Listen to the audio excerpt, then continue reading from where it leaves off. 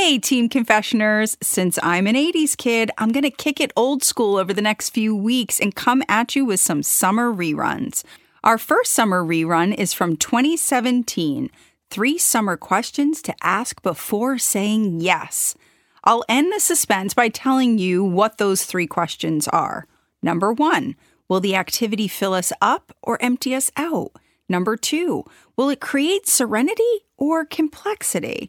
And lastly, number 3, the most important question, have we earned it?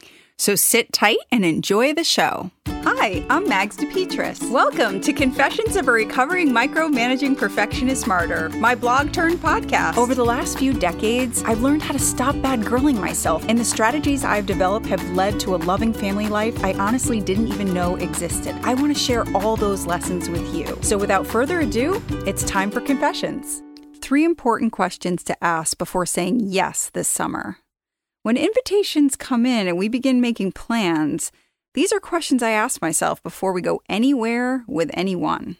Summer is officially in full swing. While we have a nice mix of downtime, travel opportunities, and camps planned, the challenge is to avoid filling our open days with things that we end up regretting. We're blessed to have a lot of invitations in the summer.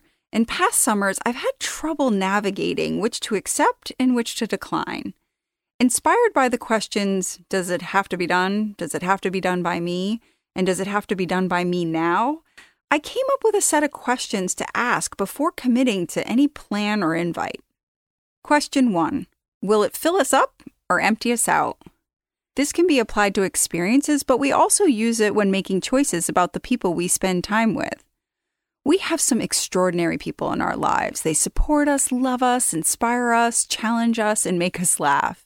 When we spend time with them, our hearts pour over with love and contentment. We also, however, have people in our lives who can drain our energy, people who make strong demands on our time, are generally of the half-empty persuasion, and often use passive aggression and guilt the way others might use butter.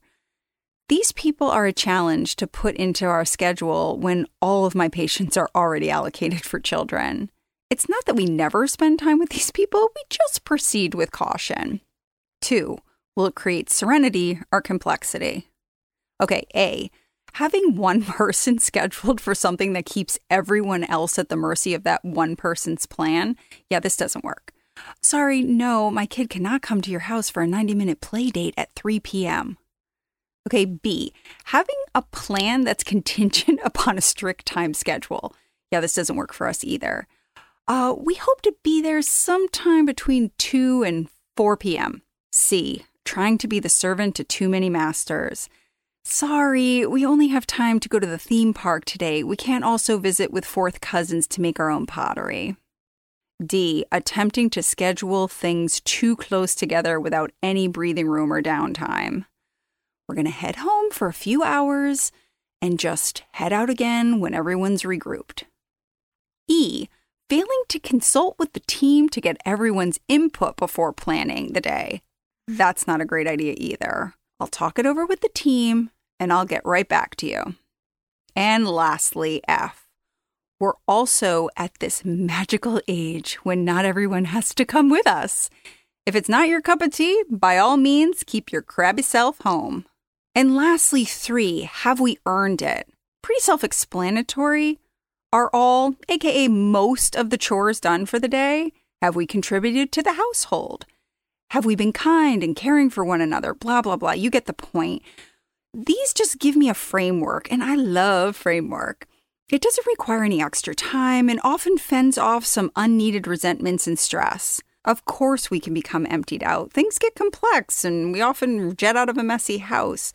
But it just makes me feel better to put some thought into this precious time and at least make an attempt to make almost every minute count.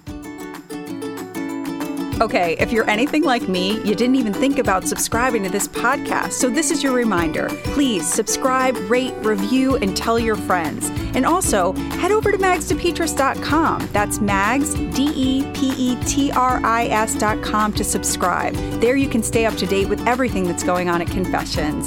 Have a wonderful day and take care. Next week, we'll be back with another summer favorite, The Rhythm of Healing. Pump up your jam. See you next week.